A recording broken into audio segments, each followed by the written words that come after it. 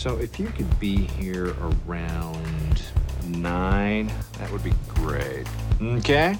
Well, listen here. Hello, and welcome to Love After Lockup. Haha, MK. I'm Miss H, and today Mr. O and I will be discussing the Season 1, Episode 6 of Love During Lockup.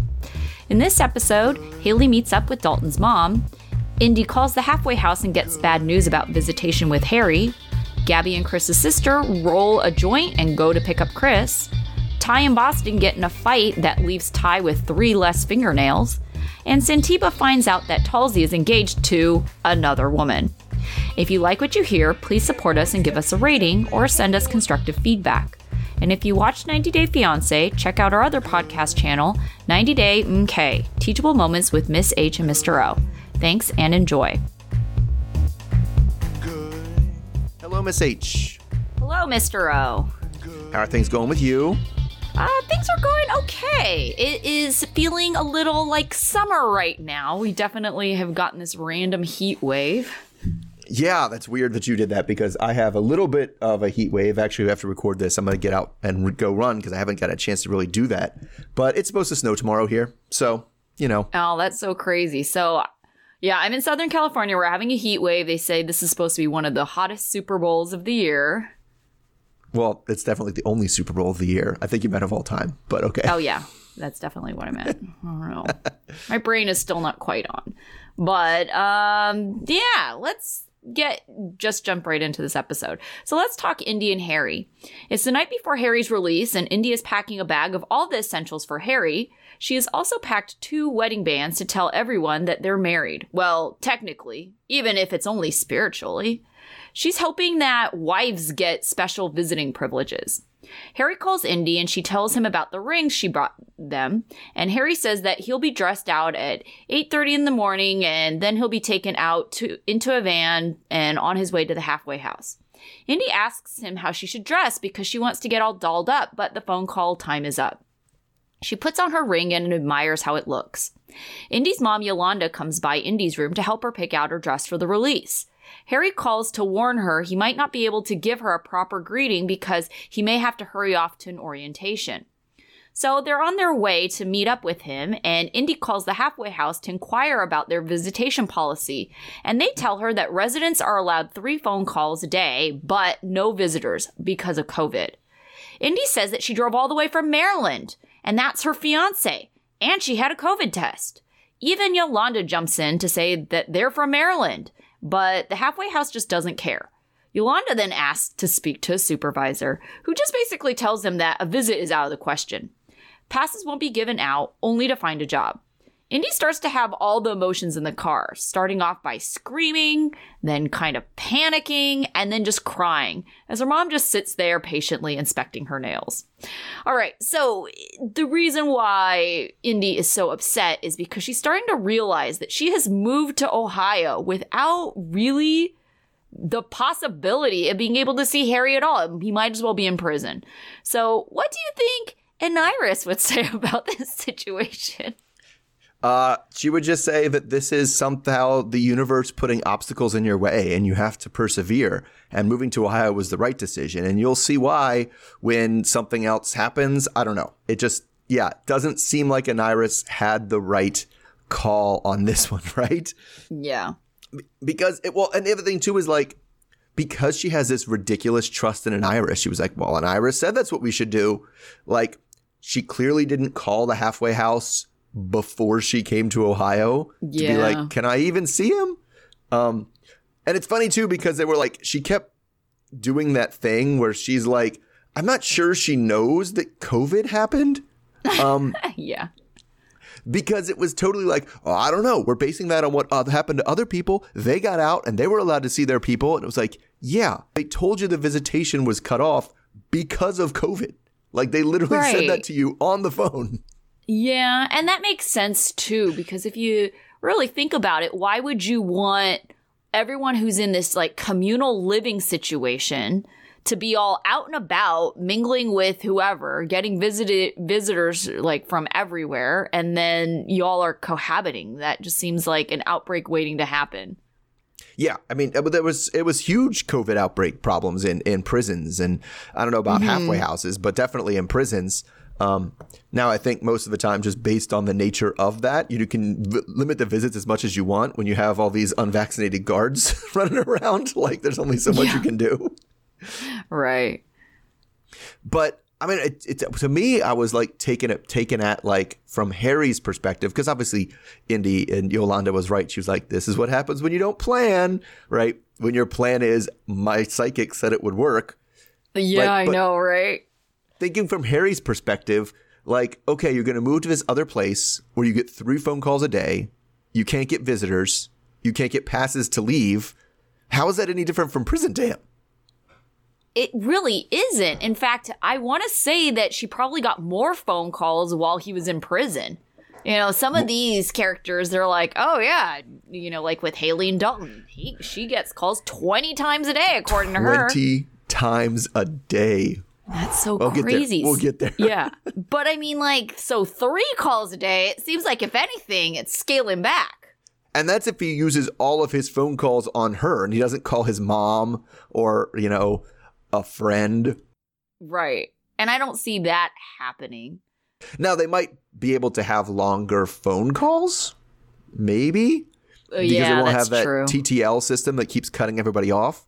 Right. Yeah. Because that is true. Harry keeps on talking to her and it's like, you have 1 minute left. So they're like, oh, I just asked you a question. Oh, well, like that's kind of like, well, what should I wear? Oh, the 1 minute countdown. And she's like, okay, well, I guess I'll just see you later. And they just accept that whatever they stopped at that point, it was like that was all they were gonna. What drives me nuts about her is, again, a lack of planning.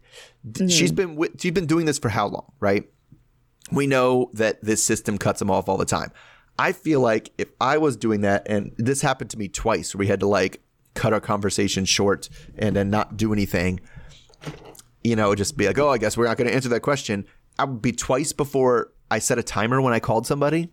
It's like to kind of keep an eye on how much time we have left so I can wrap things up, you know, as it gets closer, not to be like, oh, crap, I'm 1 minute. That's the warning. Okay, goodbye. Yeah, Indy doesn't seem like someone who does that. And I understand Yolanda's frustration with her because I do think I agree with you that she's just so dependent on her psychic that it's like she's unable to make plans for herself.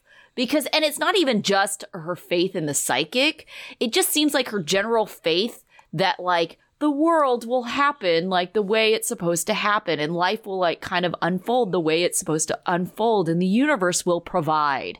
So it's like the universe is providing, so I don't have to do anything. Yeah. You know who the universe provided? The universe provided Yolanda.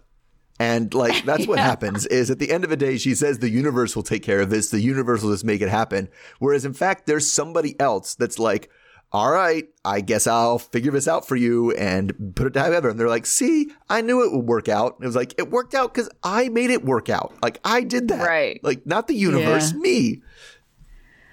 Yeah. But, you know, I also feel like she's probably been babied a little bit too. I don't know if she like actually literally is the youngest in her family or maybe she just gets the most support because it seems like she's the only one with kids in the family, at least fair. The ones that we've seen. But I think she does. She kind of gets babied a little bit. Like the family is always there to help and support her. And so it's like she almost doesn't do as much as she should or could because she's like, well, I don't need to worry about the universe or my family will take care of it. Yes. And I think that's also why last week it was especially frustrating for her to be like, well, Harry's family will become my family and now they'll take care of me. Exactly. It's just like, yeah, instead of that's her plan for everything. Her plan for everything isn't, well, let me think about what I need to do and what I need to have and what I can do. It's her plan is just like, man, my family will help me. It'll be fine. Like, I know. People like that frustrate me. They just really do because it's like they don't feel a need to take responsibility or ownership for anything. And then if things don't go the way that they want them to go or just bad things happen, like their attitude about it is kind of like, well, that's just what's going to happen. The universe, You know, that's just the way the universe decided things will happen. And that's fine if you're okay with that going on in your own life. But when it starts affecting other people, like the fact that you have children, that's when it gets frustrating to me. Because it's like, you could do something to change your life, but you somehow think that everything is just going to happen for you. Yeah. I mean, that's crazy to me, is that like, I just literally cannot understand that attitude, right? Is like, it's just, that's not the way I was raised. That's not the life experience I've had. Is basically like, well, if you don't work, guess what happens? Nothing. Absolutely nothing. Nothing comes to you. Nothing happens. It just gets worse as you keep going. Yeah, I agree with that mindset when things do happen, when you've actually tried and bad things happen, then yeah, you should have that attitude, right? Well, I guess it's just the way it like happened, right? But to try nothing and then have bad things happen and be like, well, what else? What was there more for me to do? It's like, have you done everything that you could have done?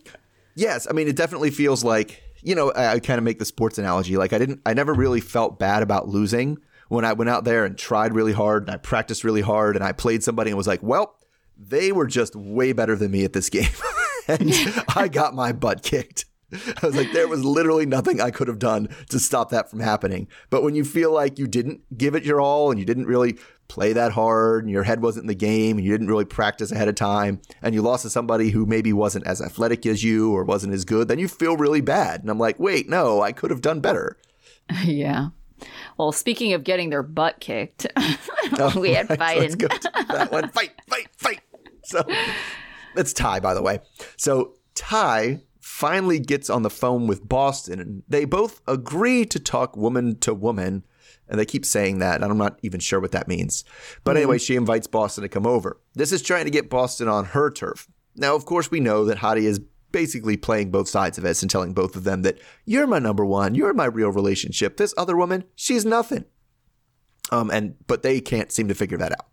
So Boston does show up. Hopefully they're trying to, say, squash beef. Now, they meet at the funeral home because Ty thought that might intimidate Boston. Yeah, but I don't know. I feel like you have to know it's a funeral home first. Anyway. Right. But Ty tells us before Boston gets there, crucially, that she is hoping that, you know, she just wants to get to the bottom of everything, see what Boston thinks her relationship to Hottie is, you know, kind of figure out if it's Hottie she should be mad at, if it's Boston she should be mad at for, you know, thinking something's there when it isn't. And she just wants to let Boston speak her piece. But that was obviously bullshit, because as soon as Boston gets there, she punches her in the face. And the fight starts. So they kind of do this, they tussle for a minute when she first goes after her. And then Ty does this like move where she's like dancing, like, you know, boxing dancing in the street, and kicks off both of her big platform heels into the street randomly, which does say that this fight wasn't planned, because I feel like if she planned the fight, she would have picked better shoes, because now she's trying to fight her barefoot. So, all right, they keep coming after each other, like coming in and out, like Ty keeps like dodging the producers and coming for a hit and then running back away. And they're also hollering at each other the whole time. Now, Ty tells us that she wanted to stay calm, but when she saw Boston, all she could think of were the nudes on social media, and it just made her, in her words, grow horns. So they yell things like, you know who I am, and you're a clown, and he's not messing with you, and all kinds of stuff. And neither person is actually listening to what the other person is saying. Not that there's not much to listen to. But, you know, then Boston tells us in her interview that Ty has no home training and she's dusty. And yeah, maybe posting nudes was, and I'll quote her again, a little bit petty, but she thinks that, but Boston definitely seems to think she's coming off as the bigger person in this situation.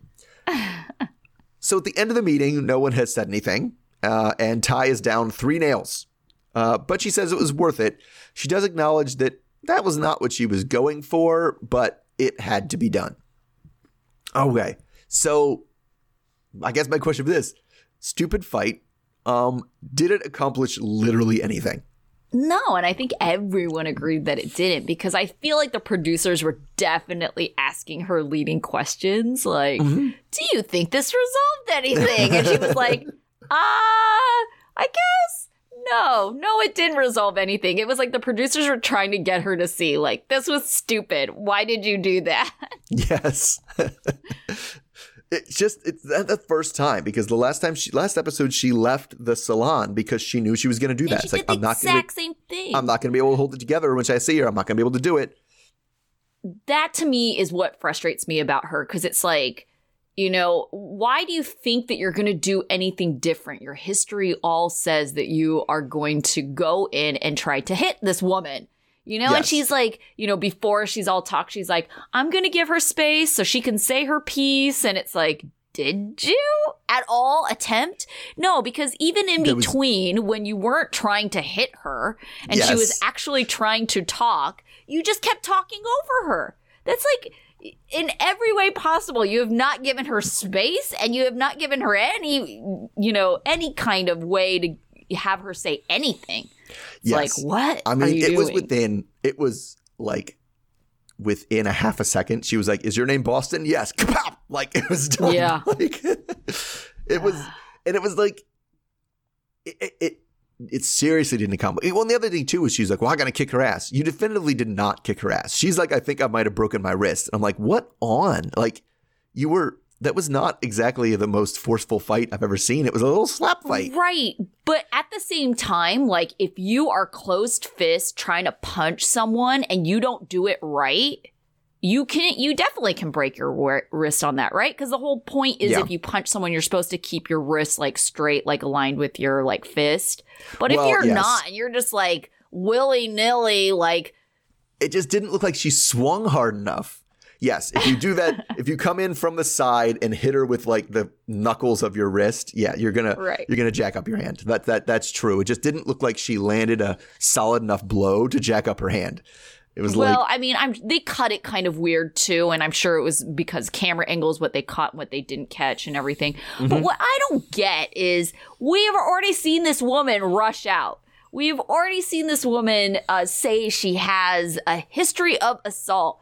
Why the heck did they not order security? I mean, there have been other instances where we have seen like bouncer type people that are behind the scenes that jump in if they feel like it's going to be a dangerous situation. Who deemed that this was a safe situation, like from the producer's end? That's true. Like, this literally is someone who has been telling them all along. This is like, she does say, this is what I want to do, but then it always ends, that sentence ends with, this is what you want to do. And they're like, oh, so what do you think about when you see her? She says, when I see her, I just want to squeeze her head pops off her body. Like, you're like, oh, no, maybe you're not going to just remain calm and give her a piece. That could be, not in the cards. But, and they just had like a lady like step in between them. Yeah, and the poor producer who's holding a tablet, and so she doesn't even have two hands to really devote to this, like, having protection. And so it's kind of like, seriously, they're gonna throw this lady in the mix? It's just, I think if anybody, Ty is with this and with the whole situation. She's fooling herself more than anything, right? Because like I said, how did she roll up to this? She had those weird, tight, restricting pants that she was like going on, these polka dot pants. She had giant blocky heels, and she had huge hoop earrings that she never took out. It was like, you were not ready for this fight when it came. Oh no. Plus, she's really at a disadvantage having that long hair too. Yeah, she had the long hair. She had the fake nails on that she ended up losing. Like, it was like she was clearly not showing up for a fight. And no, but she should know herself at this point. She should. That's what I'm saying. She just doesn't understand herself. Like, the proper course of action is she should not be talking to Boston except through a lawyer. Like, and because at this point, because once the nudes got posted, that's when lawyers get involved. And other than that, it's like, listen, I'm talking to Hottie. I'm not talking to you. I don't know why you keep calling me, and block her. Like, it's not that difficult. I don't know, because I also don't understand why Boston wants to talk to her so much.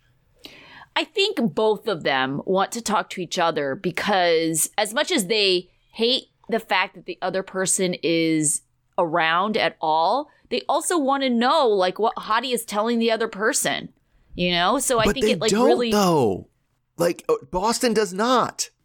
I think they Boston do. just is like, you're still talking to Hottie. I obviously talking to Hottie to tell you to stop talking to him isn't working. I have to go tell you to stop talking to him directly, and that's why I want to talk to you.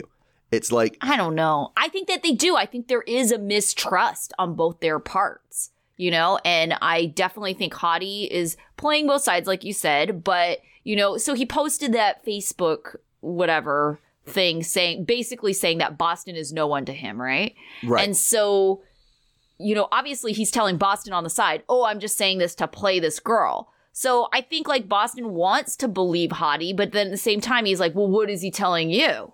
You know, he's like, well, what is he telling you? And so I think they want to compare notes to be like, well, if he's telling everyone the exact same thing, who can we really believe at this point? So I think they're just like, I think they are trying to compare notes, because I think even even Ty was like, I don't know if Hottie's like playing me or not. And that's part of the reason why she was just like, well, BB's my new number one now. Yes. Well, I mean, I guess to me, it was just like, I don't understand why they need to hear it from the other person. Like, I don't need to know exactly what Hottie's telling them. I got the gist, like, because they're hanging around and they're staying around and they seem to think they're in a relationship with Hottie. So yeah, I got the gist of what Hottie's telling them. Like, and because what are you going to hear from them? Like, well, I'm not saying that they're going to get answers. It's not a rational like way to get the answers. Oh, well, that's true. That's true. If they thought rationally, then it wouldn't go. Because you're Boston, right? Boston clearly, whatever the situation is, believes that she has an actual relationship with Hottie that has lasted for 12 years. And that's for whatever reason through this Facebook thing where he basically denounced her and said, I have no part of your life. So if you ask her, what has he been telling you? She's going to be like, he's been telling me I'm his number one. You know, she's going to say that, whether it's true or not. You already know where she stands. Yeah. All right. Speaking of number ones, let's talk Chris and Gabby. So Gabby is going to meet Chris's mom, and she feels like she needs some real answers because she wants to know why Chris asked her not to get him. She knows Chris's mom doesn't like her because the family thinks she's a gold digger. On her way, Chris's friend calls her to tell her that Chris loves her and he's downstate. He got transferred, waiting on the feds. They don't know if he has to do more time, but things are looking like he might get released as early as tomorrow. Gabby meets with Felicia, Chris's mom, and Essence, his sister. Felicia thinks that if Chris is coming home, he'd probably be excited about getting on a bus, meaning that no one needs to go pick him up. Gabby says she wants to go up there to get him because she's convinced he's getting out tomorrow. Essen wants to go to the release too, and Felicia thinks someone from the family should be there. Gabby jokes that she thought that they all didn't want Chris to be with her. Felicia predicts that this is going to be ugly because Chris and Gabby, they're kind of the same difficult person. Felicia doesn't believe that Gabby's loyal to him. But the next day, Gabby comes to pick up Essence so they can both head to the prison, which does require an overnight stay in a hotel room together. Gabby asks if Felicia trusts her.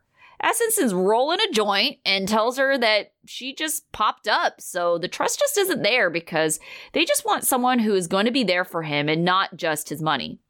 Essence says that at this point, they should look at the stuff that he's given her. Gabby gets defensive and says she didn't even ask for the money. It was just in the mail. Gabby says she's always there, even when he's wrong. Essence is dismissive and says, okay, time will tell, which makes Gabby shed a couple of very discreet tears.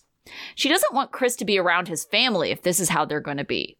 All right, so when Chris gets out of prison, who do you think he's going to side with, the family or Gabby? Apparently the family's going to give him a huge joint, so probably the family. That was like the biggest joint. And it just kept going. It was like, how long does it take you to roll this joint? She was just kind of poking it for a while. Yeah, she was. She was just poking it. And it was like, I thought it was funny because she started in the car. I mean, I think there were multiple joints. But in the car, I thought it was like, wait a second. Is she like, because in the car they were talking and it looked like she was about to, lick the paper so she could finish it up. And like, I was like, wait, is she rolling a joint? That's a random thing that they showed. And the next scene, it was like, oh no, they're definitely just showing that whole thing out in the open. It was like up close, like, hey, this is what she's doing. I was like, okay, this is an interesting hotel stay. Right. And they didn't mention it like at all. They're just having this conversation while they're doing it on TV. I thought it was funny. But I mean, at the end, probably his family. I don't know. I don't know if it. there's definitely things that Gabby's missing from the scenario, and I think he's going to be like half surprised when she's there and be like, hi, this is awkward. Yeah. I think it kind of depends. Like, yeah, he has this whatever settlement money, but this settlement money is not going to last very long considering, you know, how Gabby is rolling through it super fast. But I wonder how much financial support his family has given him in the past. Or even things like a place to stay, you know? So how much support does his family give? It kind of sounds like, based on what the family implied, that Chris has a history of taking care of his women and being taken advantage of at the same time. So they kind of made it sound like they have been trying to protect Chris from, you know, being taken advantage of by restricting the people in his life. So it sounds like this isn't the first time there's been a Gabby around. Yeah, it does. It did make it sound like Chris definitely sees this settlement money as like, you know, just extra money. Like that if he was out, he might just take it to the strip club and just give it to all the strippers. Like oh, well, that works out because Gabby works at the strip club. So, you know, she's going to get her money either way. Right. Like, you know what I'm saying? But it just seems like that's what he is. Like because even Gabby was like, I didn't ask for the money. He just started giving it to me. And I think he's just, I think he's the one that I think he's somebody that just likes rolling in there high and just being like, I'm giving out all the money and I'm the center of attention and here's all the money's gone. Like, right? Okay. So I believe that probably he offered the money first, right? And I'm not saying he didn't. But as soon as she knew there was money, and because, I mean, let's remember the wedding dress shopping scene, right? Where she's demanding $15,000. It's kind of like, yeah, he didn't just give you that money. So, yeah, it may have started that way, but to like act like, oh, you know, I've never asked for anything. He just gives it to me. It's like, nah, let's be real with ourselves here. That's not what's happening. That's not the situation, at least at this point. He gave the first a little bit amount of money, but after that, she's been just been like, when I need money, I can just go get it. And that's technically not asking for it, I guess, but isn't the same thing as just like, he just randomly sends me money that I never asked for. I was going to say, I could also see her being like, oh, babe, I don't know how I'm going to pay for this car payment. I just like, I don't know. I signed up for this lease and, you know, this payment's really expensive. It's like, I don't know, $600 a month. ... And it's kind of like, okay, I'll take care of you, babe. And it's like, yeah, I didn't have to ask for it, but I heavily hinted that I really needed this money. Fair. I don't know. It just seems like from where they're coming from. It's funny because, I don't know, she says, well, it seems like you guys only care about money. And it was like, well, yeah, that's all we know about you is that you're taking his money. Like, we literally don't know anything else about you except for you're taking money, because he doesn't mention you. And I get the impression that he doesn't really mention her like she's all that big of a deal to them. And then you got this girl like rolling up being like, hey, I'm your son's fiance. And they're like, what? We never heard of you. Who? Who are you? What?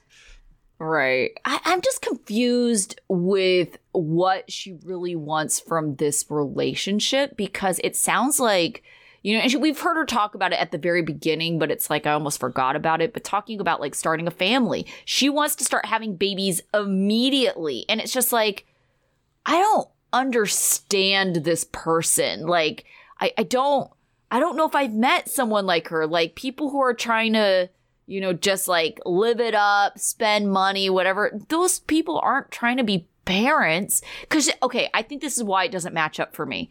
It's like almost like a selfishness, and that doesn't go along with wanting to be a parent. No. It's definitely hard for me because I can't. It's tough for me to relate, because people who want to just go out there and live it up and spend money don't end up friends with me. So they end up friends with me, and they're single and they don't have kids because they don't want kids. You know what I'm saying? That's why it's like, I don't understand this scenario. Yeah, because you would think, but you know what people like to do though? And I feel like some of these people do have this. They want to be able to show off their life through their kid. It's just another way to just like, I got a car, I got a kid that's wearing Jordans, and a kid that I'm going to put all on Instagram and the things and show off how amazing and cool my amazing baby and my kid is. And because it's all about status, right? I don't even think for her, it's necessarily what she does because she actually enjoys it or actually thinks it's fun. She likes the status that comes with showing these things off. That's why she wants to roll around in a BMW, but it's kind of like samesies though. It's like people who care about that, it's like babies are messy. Like, you're going to keep this BMW when you have a kid? Like, this is why we can't have nice things. Kids just ruin it. Yeah. Well, I mean, not that plus there's no space. I'll tell you right now, you are not fitting a car seat in the back seat of a BMW. Oh, I have. Not one that you want to keep there permanently. Oh, yeah, probably not. It was not easy. I had to put one in the back seat for my niece, and it was like, this doesn't feel real stable. So you probably had to pull the passenger seat like all the way up to get it in. Oh, well, at least she has a 4-door. I mean, that is true. But, yeah, that is true. I mean, but I cannot picture her driving a minivan. But if you want to have multiple kids, yeah, I'm telling you right now, like, If once you get to 3, that's the magic number. I only have 2 noted. Once you get to 3, you literally cannot drive a sedan anymore, a sedan, coupe, or anything, because 3 car seats do not fit in any sedan that is sold in the United States right now. Like, you have to get. Now, do I think she'd get a minivan? No. Would she get like an Escalade with 3 rows of seating? Oh God! Yeah. With what money? Like, after this money is gone, like, she has nothing. I don't know. I feel like she has. Well, okay, let's back up too. Not everybody who drives an Escalade actually has the money to afford an Escalade.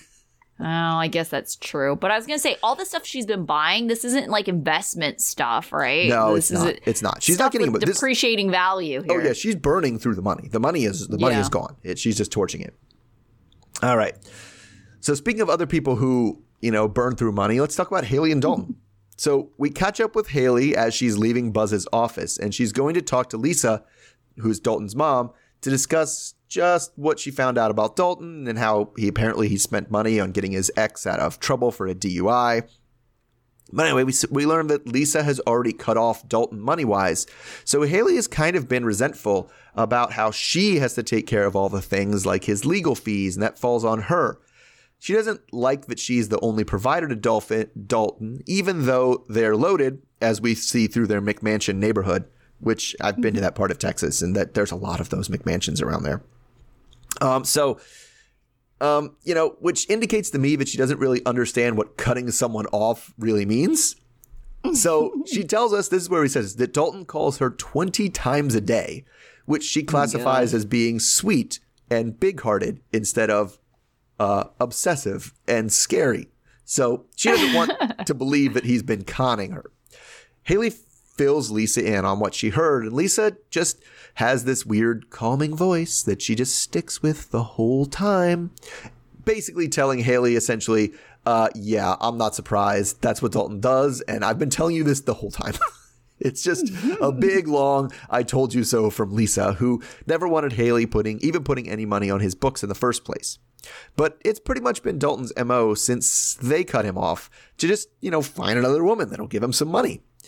In Lisa's experience, Dalton usually starts to get a little bit better, a little more responsible, a little less, prone to ending up back in jail when he has minimum help and he actually has to work to get things on his own. But when he gets somebody who's just feeding him money, that things take a dark turn. So Haley admits that maybe her middle name is naive, and she'll try to maybe follow the advice of the people that know Dalton the best. So Lisa wants her son to get better, but she can't figure out why so many women, both new women and exes, are always throwing money at him while he's in jail.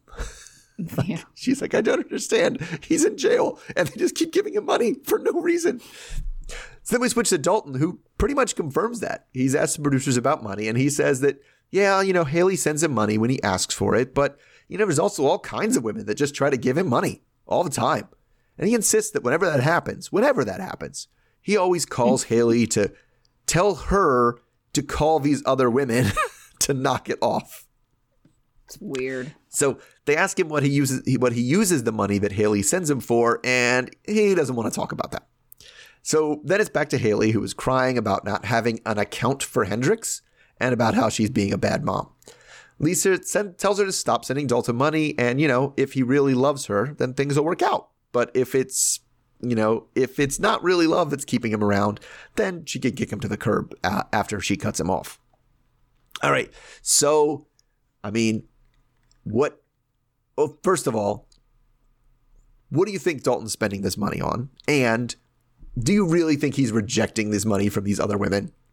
No, I don't think he's rejecting money from these other women. I think he probably has more women that he tells her about. So it's like the ones that aren't going to be good, he, sends them Haley's way to get rid of them. But the ones that are like either giving him a lot of money, or maybe he's like, well, this might be a potential like possibility, like hookup wise, he'll keep those around. And I think, like, what is he doing with his money? I don't know. Either distributing it back out, like, because clearly that was happening with his ex, right? Distributing the money back out, or just keeping it on his books. But, his mom, Lisa, oh gosh, I know she kind of had a weird voice in that her tone was kind of the same the whole time. And it was a smidge condescending, even though it was very calming. But, like, whatever with her voice, like, I thought her message was like, yes, Lisa, I get it. Because sometimes, especially in the situation, you need to tough love that shit, especially because what she was saying was that, Dalton kind of starts to figure things out and starts to realize, like, the position he's in, and maybe shows some kind of guilt and remorse for stuff that he's done when he's not given money and he has to work for himself. Yes. But when people are giving him money, that's when he's just like, cocky and confident. It's like, I don't need to do anything. I'm going to live the easy life. Yeah. It is counterintuitive. Like, you usually think when people are struggling, when it's hard to make the money, when they're struggling to make ends meet, that they're like, oh man, I should just do what I know best. I can do what it's easy, the crime. But Dalton just seems to have like this, we talked about it before. Once you get him in the place where he's comfortable, right? Once he's thinking like he's taken care of and he's fine, he just gets that, whatever, I'll do what I want. And like the attitude. Well, and I kind of get the impression that he grew up that way. And so, I mean, like, his mom has a point. Like, it's not that he wasn't loved or he wasn't provided for. He actually admitted himself that he grew up with a pretty good life. And it's like, where did things go wrong? Well, maybe it was because he had all those stuff and he never had to struggle, and he had everything given to him, that he just was like bored, and idle hands are the devil's plaything. That's right. Idle hands are the devil's plaything. That's it. Yeah. Yeah. So it's kind of like, clearly that's what was happening, And so I think his mom like recognizes, like, we have given him everything and it worked out this way. And it's when he has nothing that he realizes that he took things for granted. And, only then has she seen growth. Well, his growth is going to get stunted if these other women keep coming in and giving him money. Yeah, it just seems like his growth, but I mean, it's also wrong to take his, agency out of that. Like, I feel like he struggles and he starts realizing things are hard, and he starts realizing the position he's in. And then at some point during that struggle, he's just like, this sucks. It would be better if I just found some chick to give me a bunch of money. That would just be so much easier. Right. And like, he seeks that out. Like, it's not like that just happens to him. As much as Lisa kind of thinks it does, and he likes to pretend it does. I'm been a man for a long time, and I've been a man who's not been in prison. It doesn't, without working at it, just have women throw themselves at you and like women throw money at you.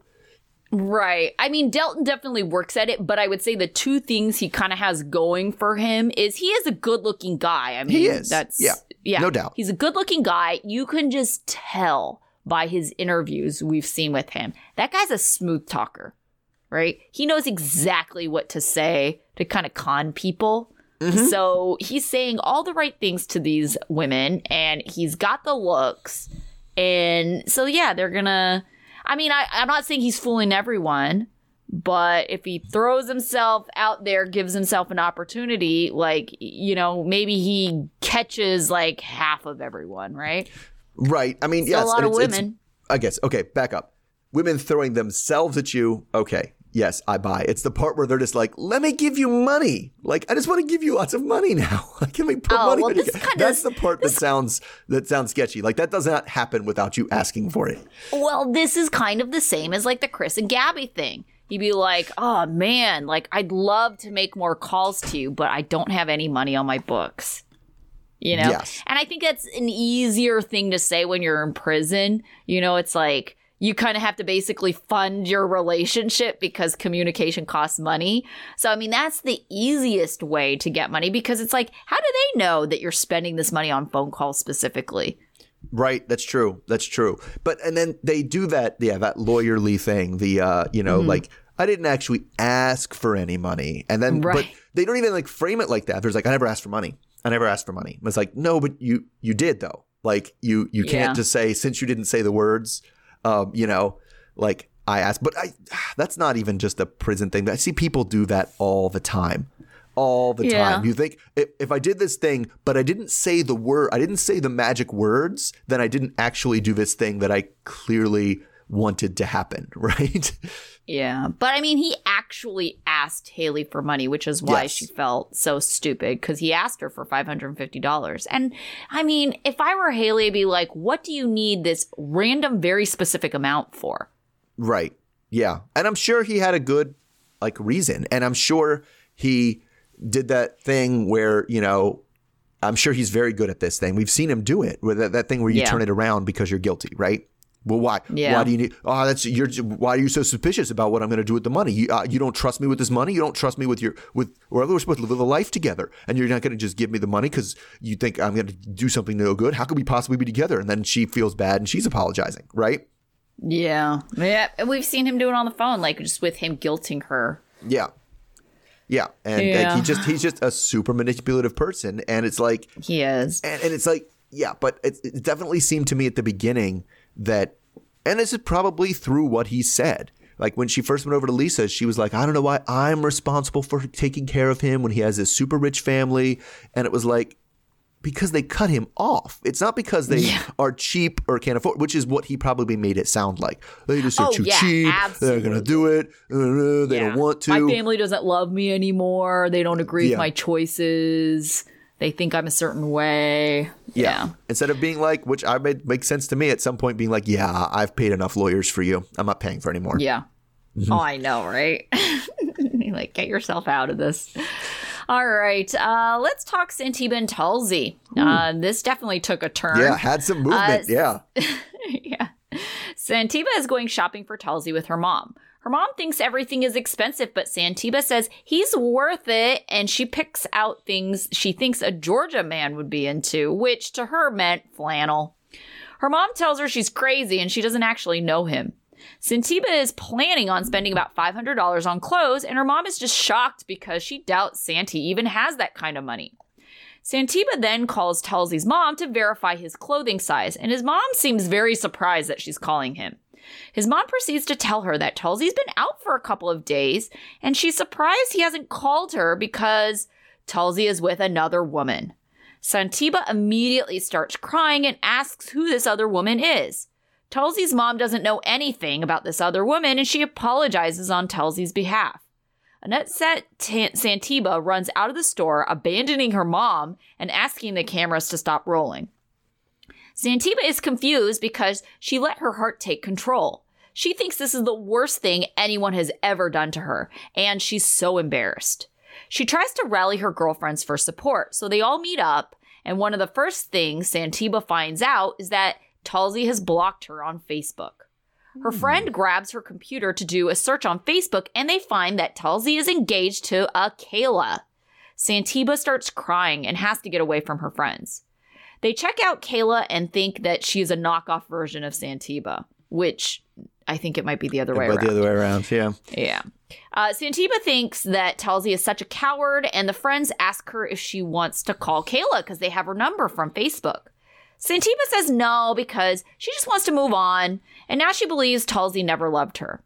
Santiba's friends say Tulsi can't get away with this, and they want her to inform Kayla about Tulsi So Santiba kind of reluctantly goes along with it, and they call her, but they don't get a response. All right. Do you think it's someone's responsibility to inform, I guess if you want to call it their partner's partner, of their cheating ways? I don't think it is. And mainly because, like, I was totally on Santiba's side here. Like, what is digging further into this hole going to do for me? Oh, sure. How is it going to help Yeah. me? How is, I was treated like trash by my partner.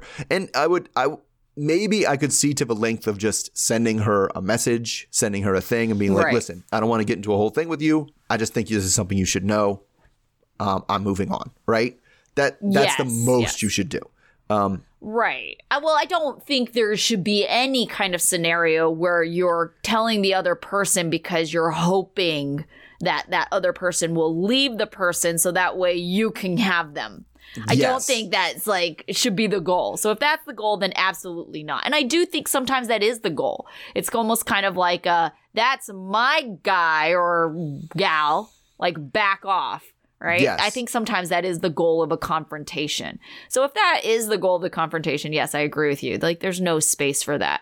But, it does kind of like to me, people like that who do cheat and have like kind of this other stuff going on. And who's to say who's cheated on who, right? Maybe Santiba is the other woman this whole time, Right. But it's kind of like they're not coming clean on their own.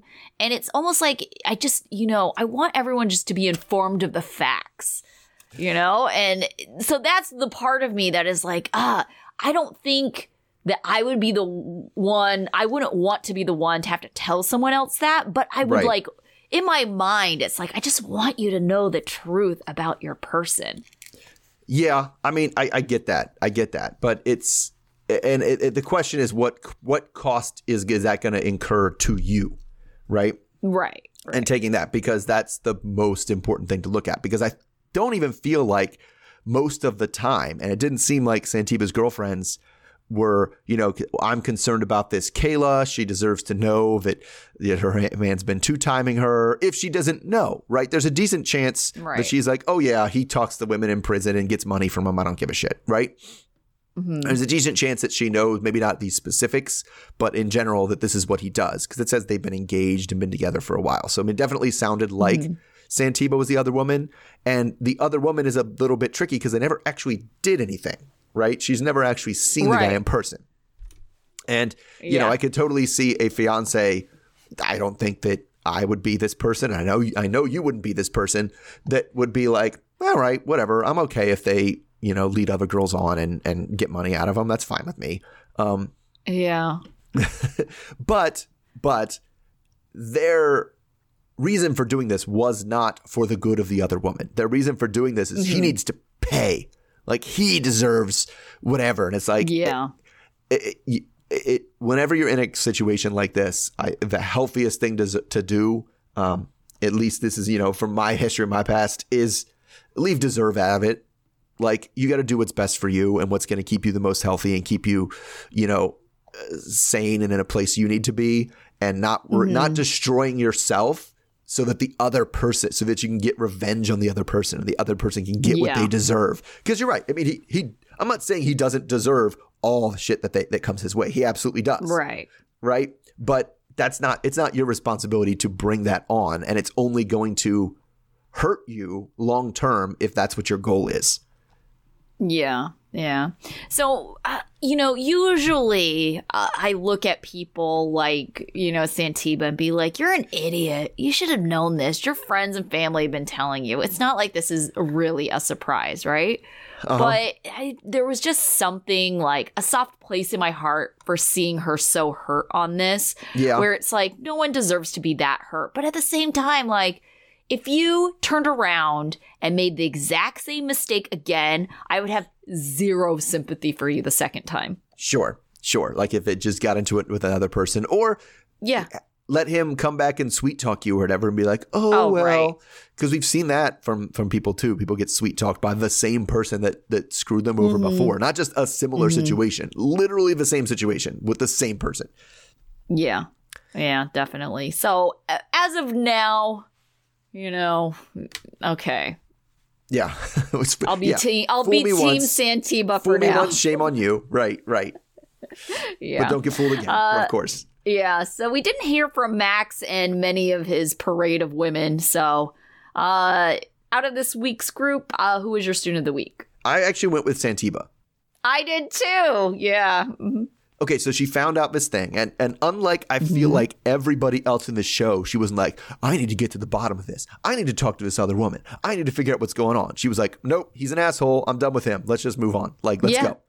Yes, and I appreciated the fact that she's like, no, I don't need to find out anymore. I just need to move on from it, and she was just willing to let it go. Mm-hmm. It does make me wonder a little bit, though, because of that. It's like, well, all right, were you just on this show for clout or exposure for your TikTok dance audience? Like, that's true. Okay, whatever. Or I was thinking, this might be a short-lived student of the week if next week we're like, well, Tulsi got back in touch with me again, and right, I know, right? Yeah. So for now, at least, student of the week. Right. Okay, what about your dunce? Ty. Yeah, I went with Ty as well. Oh my gosh. Just, come on. You're going to fight on camera? Like, what's wrong with you? Yes. And especially as someone who is on parole or has been previously in trouble for the exact same thing. Like, what are you doing? Right. And just it's solving nothing. Let Boston think that she has the upper hand in this thing now. She's like, oh, you attacked me. You came up and hit me out of no reason. You couldn't even talk woman to woman. Blah, you're blah, blah. not a woman. Yeah. Yeah. You can't talk to me woman to woman if you're not a woman. Yeah. And it's just so dumb. And like the fact that she said she wasn't going to do it and then didn't even last a blink of an eye before she went back on literally everything she said she was going to do. Oh my gosh. Yeah. All right. What about your life lesson? So, I feel like one of the overall lessons for this show in general is, if somebody asks for you for money or, as we said, heavily or asks without asking you to send them money, which is totally a thing, that's a huge red flag already, right? But I think this episode in particular, because we've seen a bunch of people get screwed by it, you can't use the fact that somebody accepted your money as some sort of sign of commitment.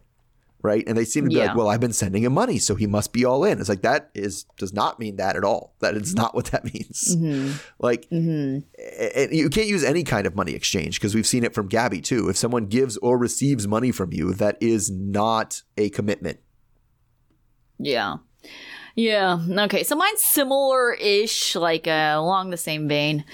Just because someone has been cut off doesn't necessarily or always mean that the family or friends don't care, because there's definitely situations of tough love where people have done everything they can for this person and this is all they have left to do, you know, and you see it all the time, like with, I'm thinking of especially situations with like parents of addicts. Yes. And it's like I personally had a coworker whose adult son was an addict and he hadn't talked to his son in years, and it was because his therapist had told him and his wife that they need to cut him off because just by you want to be there to love them, but at the same time, like, that love can often enable them to continue like these bad habits, right? And so I can absolutely see someone else from the outside of that situation being like, well, your parents cut you off, they obviously don't love you enough to support you, during these tough times. And it's like, that's not always the case. No, that definitely reminds me of when they had that show Intervention that was on. That was like the same thing that always came up in every episode. It was like, hey, this intervention is, when they staged the intervention, it was always, and they made them, and the ones that worked, usually the ones that worked and the ones that didn't work, was on how seriously they took the promise as it was supposed to be that, no, after today, we are not paying for anything anymore. This is it. We are done after this. And if they could take that threat seriously, it usually went a lot better. But if they just saw that as like, I've heard this before, like, I know at the end of the day, you're going to end up paying for my stuff again, then it doesn't work. Right. And so but yeah, it's definitely yes, you can't assume that the cutoff means, well, they're done caring. because again, Yeah. money doesn't equal caring. Right. Exactly. All right. So we should be back next week. I don't know we shouldn't have if we have any- anything. There's a No, couple more episodes, right? Until I know they have the trailer out for, or at least they've released information on the couples for Love After Lockup. We know that we're going to be seeing Indy and Harry again, and then it looks like 4 or 5 new couples, which I was talking to you about offline last week. I'm actually really excited about the new season of Love After Lockup because what is very interesting about this new group is that reading the description of all the couples, they had all known each other prior to prison. So they had all met each other, you know, and so none of this whole like, well, are they catfishing me? Like, I mean, we probably still have the whole like someone's giving someone money situation, but sure. you know, it'll be interesting to see.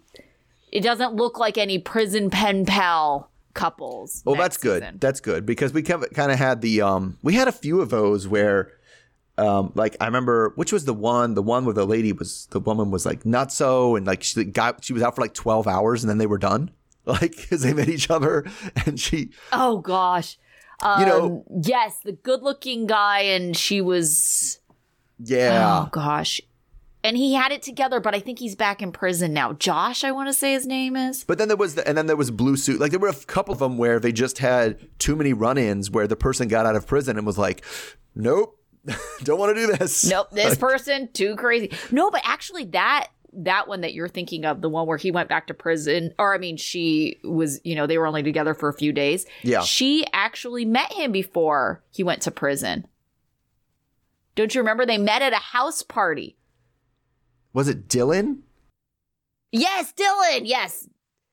Yes, Heather and Dylan. Yes. I was going to say they met at a house party because remember she walked in on him in the bathroom and he was like, "Hey." And they were just like, "Okay." And they like dated for like, or they were together apparently for like 3 or 4 days. And then he ended up getting hauled off to prison. Okay. And so she had barely met him before. Right.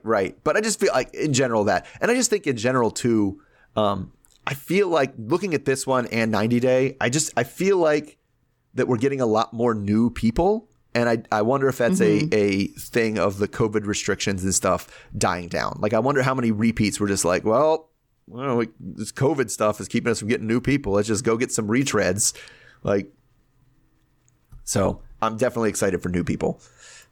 Yes. All right. So it'll be interesting dynamic with the whole like excluding the prison pen pal situation. Yes. So we'll see. We'll see how that plays out. Maybe they saved all their prison pen pal situations for this one. show, The Love During Lockup. Yeah, fair. Yeah. True. All right. Okay. So we will be back next week either way, and we'll see you then. All right. Okay. Bye. Okay. Bye.